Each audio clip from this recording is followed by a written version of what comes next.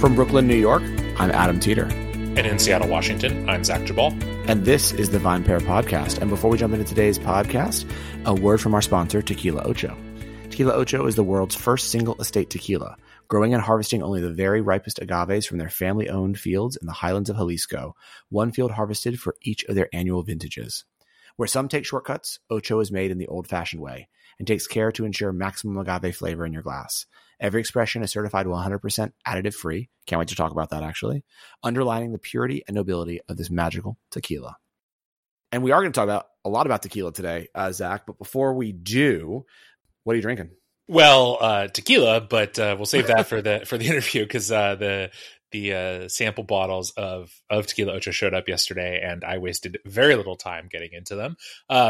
But other than that, I think that the thing that I have been sort of most excited about, and this is going to seem maybe silly to you, I apologize, is hot toddies. I know we've had conversations about hot drinks before and your general disdain for them, but I will say that I have found that somehow this year, with being stuck inside, and then most of the time I go outside is playing with my son at the park. Like in the afternoon when we get back in, like the thing that I want most, like it's a little too late in the day for me to drink coffee. It's like, I'm not going to make myself hot chocolate. Sometimes I'll make him hot chocolate. Is like, I want like a warm cocktail. And the hot toddy has the express benefit of being relatively easy. I don't fuck with hot buttered rum. My wife does that occasionally, but it's like, I just can't, drinking butter seems a little much to me. I don't know why. Totally. So I've just been making myself hot toddies from time to time. You'll find this to be zero surprise. We are the kind of household that has multiple different kinds of honey around. So I've been playing around with whether like the chestnut honey is noticeably different than just sort of the standard honey that we have. It isn't actually, as it turns out, at least to me. But just like, some honey, some lemon, some mostly whiskey, occasionally rum and hot water. But it's like fucking delicious. And when I've been, at the playground for 2 hours with my son in 40-degree weather, it's actually kind of nice to come in and warm up with that while he has, a snack or something. How about you? So I have recently, basically last weekend was extremely cold, but, Tim McCurdy and I decided we had to take one for the team, and we spent the entire Sunday in the park here in Brooklyn to socially distance, taste 80 bottles of champagne for the annual champagne lists that came out today when we're recording, Thursday the 10th, the best champagnes under $100. And then tomorrow is going to be like the baller list, like, the best champagnes for every different kind of occasion you would need. So, I did a service to humanity, drank a lot of champagne.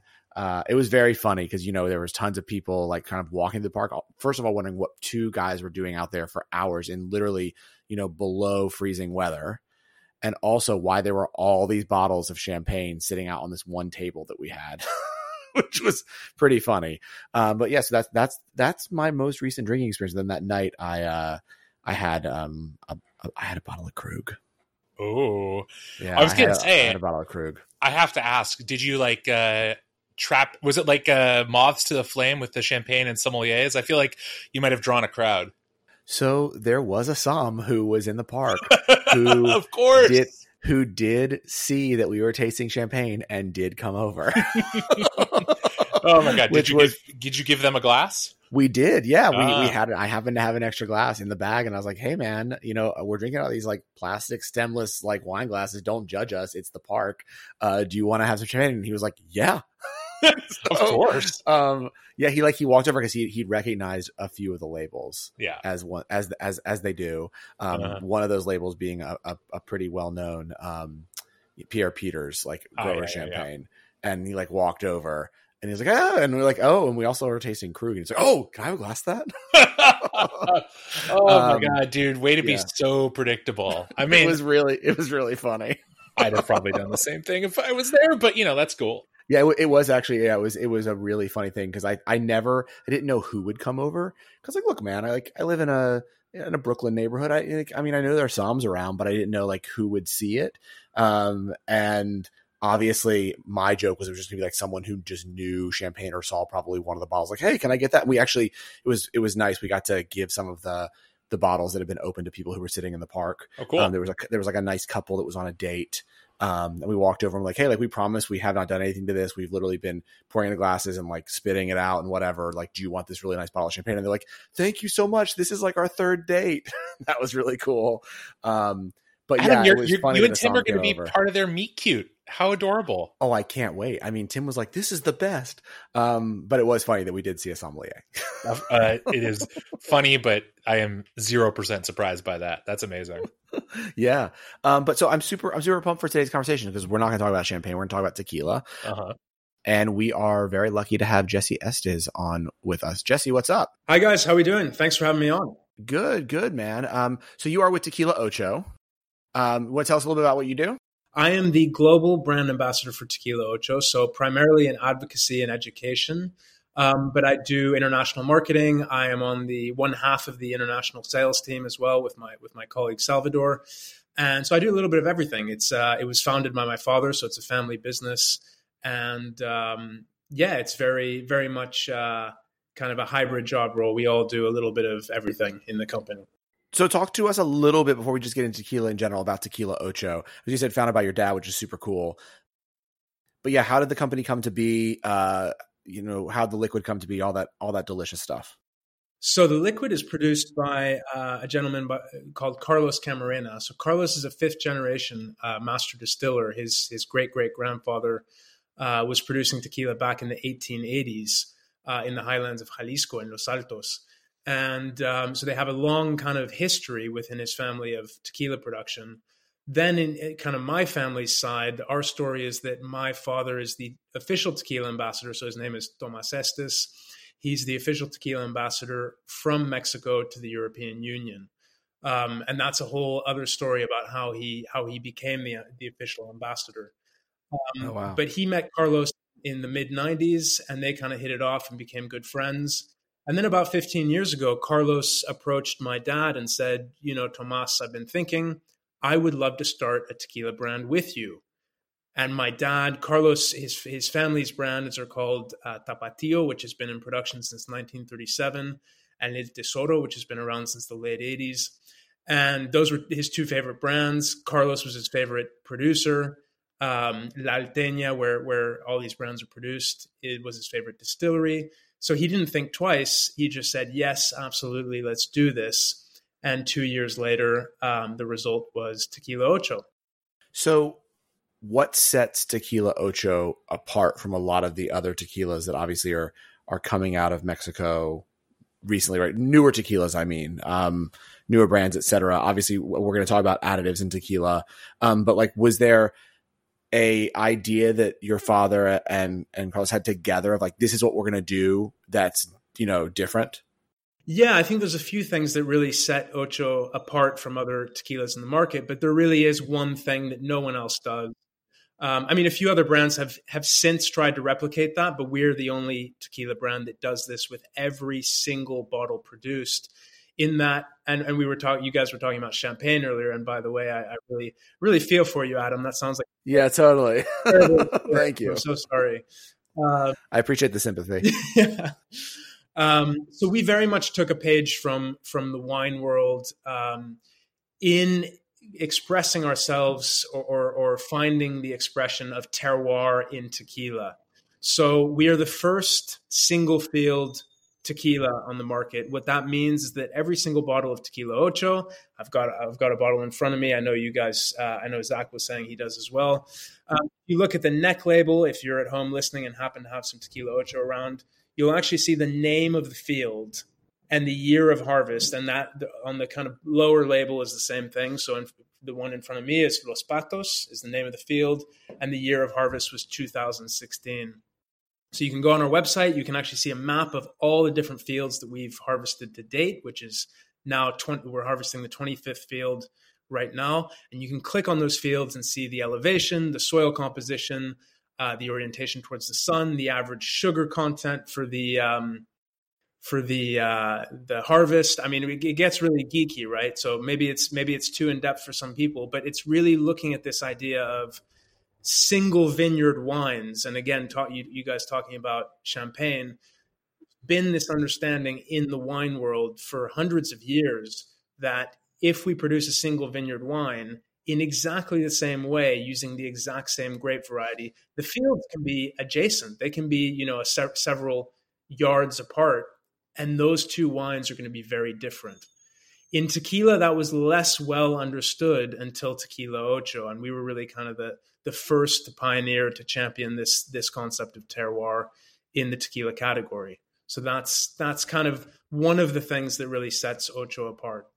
So, Jesse, piggybacking on that notion, I'm curious, one thing that is interesting to me, of course, about tequila is, it's an expression of one specific type of agave Blue Weber.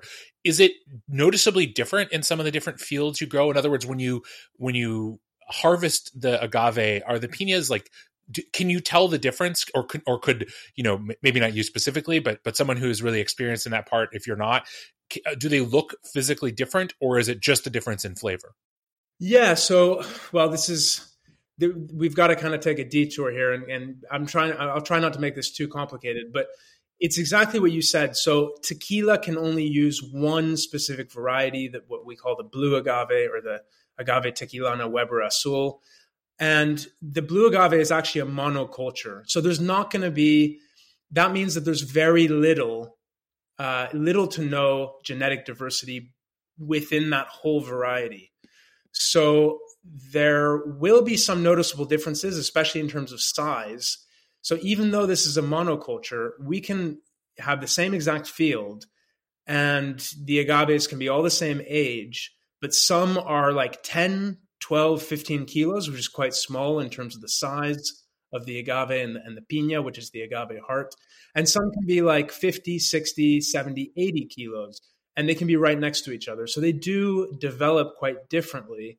And again, in terms of sugar content, they can be very different. They can fluctuate. So there will be differences in the agaves themselves, even within one field. But I think what we really look for is the difference in flavor. And, very importantly, Ocho is produced the same way every batch. So the differences are quite subtle. I wouldn't expect, if you buy Ocho Plata today and then you buy it again in a year, it's not going to be crazy different, right? The Plata, as an example, we're still going to have this very fresh, herbaceous note, this cooked agave honey sweetness, really crisp minerality, and that has a lot to do with our water source, this kind of cracked white pepper, and these really lively citrus notes. Those are going to be in all Tequila Ocho Platas, but then we may find some more subtle, nuanced differences from batch to batch. Very similar to wine, you'd have a house style, and then again, for each vintage, you'll have some differences in flavor profile. So I'm not sure if that makes sense. They're very much like children in a family sharing the same DNA, and every sibling has a kind of different, unique characteristic to him or her. Very cool. Yeah, very cool. So, I mean, are you of the opinion then? So obviously, in the U.S., we obviously romanticize like añejo, extra añejo, et cetera. And I know you guys obviously make an añejo, but in your opinion, like, is Blanco the best way to truly appreciate, the tequila of a certain house, or to really see what that tequila actually tastes like and really have the fullness of the agave? Is that what I should be starting with, or how would you recommend beginning to start tasting tequila and trying to understand a producer like yourselves? Yeah, I think you hit the nail on the head there, Adam, in terms of comparing Blanco or Plata and aged expressions. I used to work for years and years in cocktail bars before taking on this role. And I had, especially in London where I worked, the understanding around tequila was not where it is in the US, let's say. So there were a lot of people that came and said, I don't want any tequila, don't give me that. And, I would really find the right approach to get them into the category, which very often was through the aged expressions. But as they got comfortable with tequila and started enjoying well-made, good quality tequila, I would try and kind of move them towards the Blancos. Because to me, and like you said, I'd have people come to me and say, I love this brand. I love their añejo. I don't like their Blanco. In that case, what they're really enjoying is the wood, the effect of the barrel, rather than base tequila. Because if you don't like the Blanco from that producer or that brand, you don't really like the kind of tequila aspect, the raw or material or the base. So to me, that's the true test of any tequila brand or range, is really the Blanco, like you said. Jesse, I'm really curious, since you mentioned both your role previously in when you were talking about your job as being, the global brand ambassador, and then also mentioned, of course, working in London, and hinted at the sort of maybe differing opinion of or different perceptions of tequila in the United States or in Mexico versus other parts of the world. Is it easier or harder to kind of get the concept of Tequila Ocho across to people in the US or in other countries? Like, how is that different? Because, I think of, probably Adam and I could both confidently say that, tequila was a part of our alcohol journey, along with lots of other things early on. Yes. There's a lot of tequila in this country, and it certainly is less true in other countries. So what is that sort of experience like? Yeah. So, being based in the UK leads Europe, first of all, I would say, in terms of the understanding and the kind of premium level of tequila, or premium perception of tequila, let's say. Whereas the rest of Europe is still kind of catching up with that. And the UK is still, I would say, a good 10 years behind the US. So, we've done a lot of great work. When I say we, I mean us as a brand, and also lots of other high quality tequila brands that are just really trying to educate consumers about what tequila is, because there's this kind of negative stigma that's left over from people drinking very low end tequilas, having, getting sick or having a bad hangover or whatever it is. They kind of swear off tequila, and we're kind of getting those drinkers back now in the last 10 years, it feels like. So we've done a lot of great work. We've got a lot of work ahead of us, but it is changing, it is shifting. But the US, for me, is, especially in terms of super premium and ultra premium tequilas, and just any spirits actually, is just way ahead of the rest of the world. So Jesse, got to ask you a question. So you say additive free. I want to ask you a question. I'm very curious about additive free, but I also want to ask you if what someone else told me is bullshit or not. So obviously we all care about, what is going into the things that we consume. So we had someone come into the office, I think a year and a half ago, and they said, if you take tequila and you put it in your hand and you rub it between your hands and your hands come out clean and smelling like agave, there's no additives, but if they're sticky, there are additives. Is that bullshit? No. And that's something I use as well. Okay, cool. So that is actually a way to tell. Well, it's not a conclusive way, but okay. It is a way. It is an indicator. It is one indicator, let's say. So yeah, if your hand is sticky, I mean, if you produce any spirit, whether it's vodka or gin or whatever, when it comes off the still, there's going to be no residual sugars in there. So, that shouldn't be sticky to the touch. Things like sugar, glycerin, caramel, some types of caramel anyway, will be sticky to the touch. So that will be one indicator. But if your hand's not sticky, it also doesn't mean that there's definitely no additives in that spirit. So talk to me about additives in tequila. Why is it important to be additive free, and what additives can be in tequila in the first place? Like, what could people add, and how much of it could they add if they were adding something? So I kind of break it down. When people are talking about additive free, they're really talking about additives that are put into the tequila after distillation or after aging for reposado, añejo, extra añejo classes. But to me, there's additives that can happen before distillation as well, during the process. So when I say that Tequila Ocho is additive free, we are additive free from the time the agaves are planted. And we own all of our own fields, which is very important. It's very unique in the tequila world. There's maybe 2 or 3 other producers that can say that. So we know that these fields, the soil, the plants, have not been subject to chemical pesticides, chemical herbicides, fertilizers, things like that. In some cases, for more than 100 years. Most of these fields have been in the family for at least 50 years. So we know that we have not used any chemicals going back generations. Now, within the process, and I don't want to get too geeky here, but there are, some producers, especially the bigger tequila houses, will use things like sulfuric acid or different accelerants throughout the production process. Okay. So those I also consider additives, just in the same way that if like you said, people are concerned about what they consume. If my vegetables, my broccoli or whatever has been sprayed with some kind of chemical, I would like to know that. To me, it's the same with tequila. So that's one type of additive. The other type is what can be added after distillation and after aging. And those used to be limited to 4 or 5 different specific additives. And a more recent kind of relaxation of the rules means that anything that's food safe can be added up to 1% of total volume. Now, if we're talking about a 750 ml bottle, that's 7.5 milliliters. That doesn't sound like a lot. If that's like a quarter of an ounce. It doesn't sound like a lot, but we're talking about extracts here. We're talking about concentrates, and a little goes a very long way. It's like baking with vanilla extract or something like that. Anybody who's used that, you put a few drops in there and it really flavors that cake or whatever it is that we're making.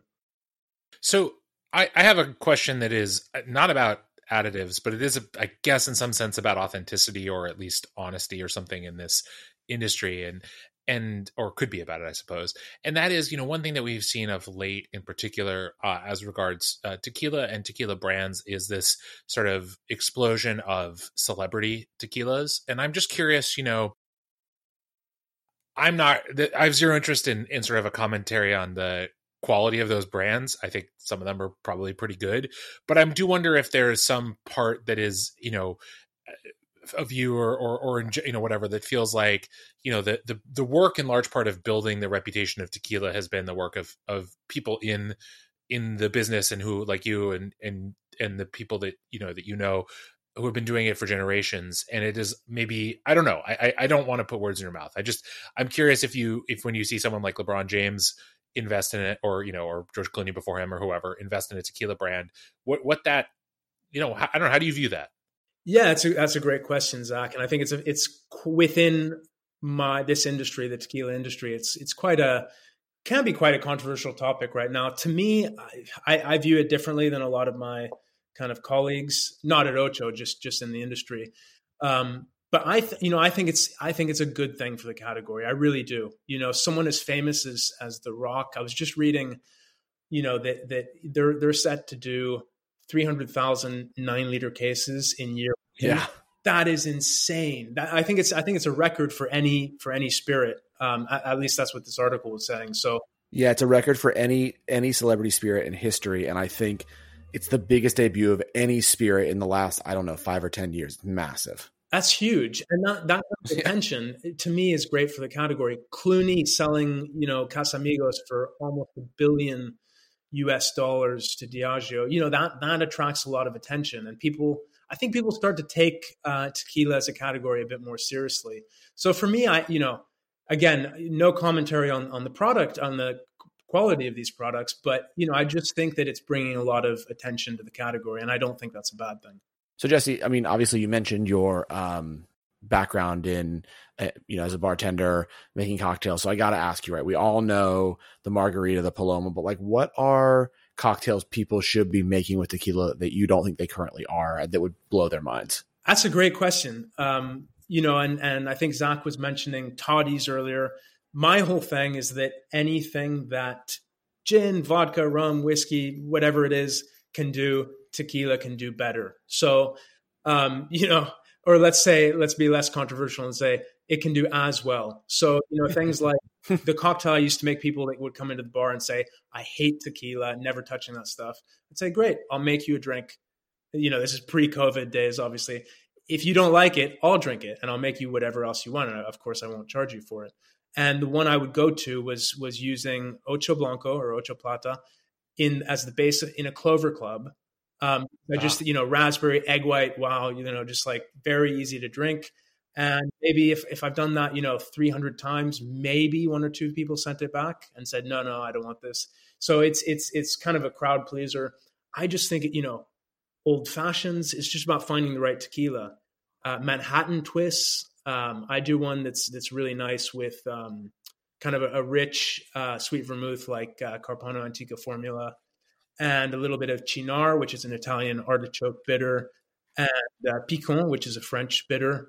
And it's just delicious with Ocho Añejo. So to me, it's like the sky's the limit when it comes to cocktails and tequila. You mentioned one of my absolute favorite combos with Reposado Añejo tequila, which is Chinar. For some reason, I don't know if it's just in my head that they're both like, they have their both kind of vegetal character, especially with like a really good tequila where you're getting some of that, but it's a little more muted in the aged expressions.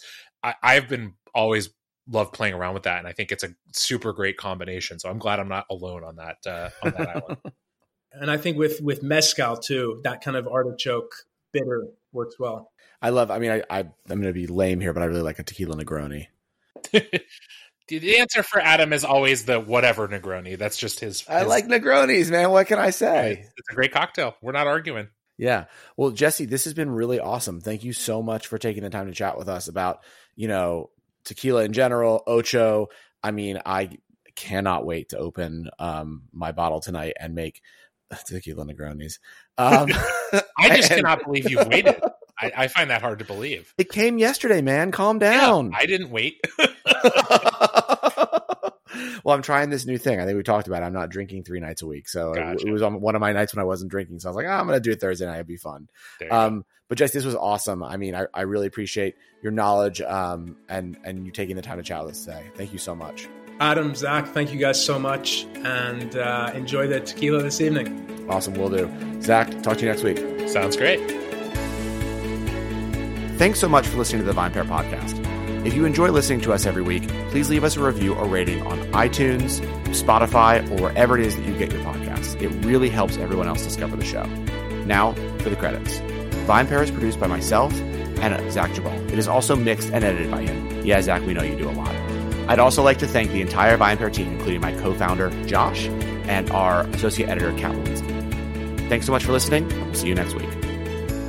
Tequila Ocho is the world's first single estate tequila, growing and harvesting only the very ripest agaves from their family-owned fields in the highlands of Jalisco, one field harvested for each of their annual vintages.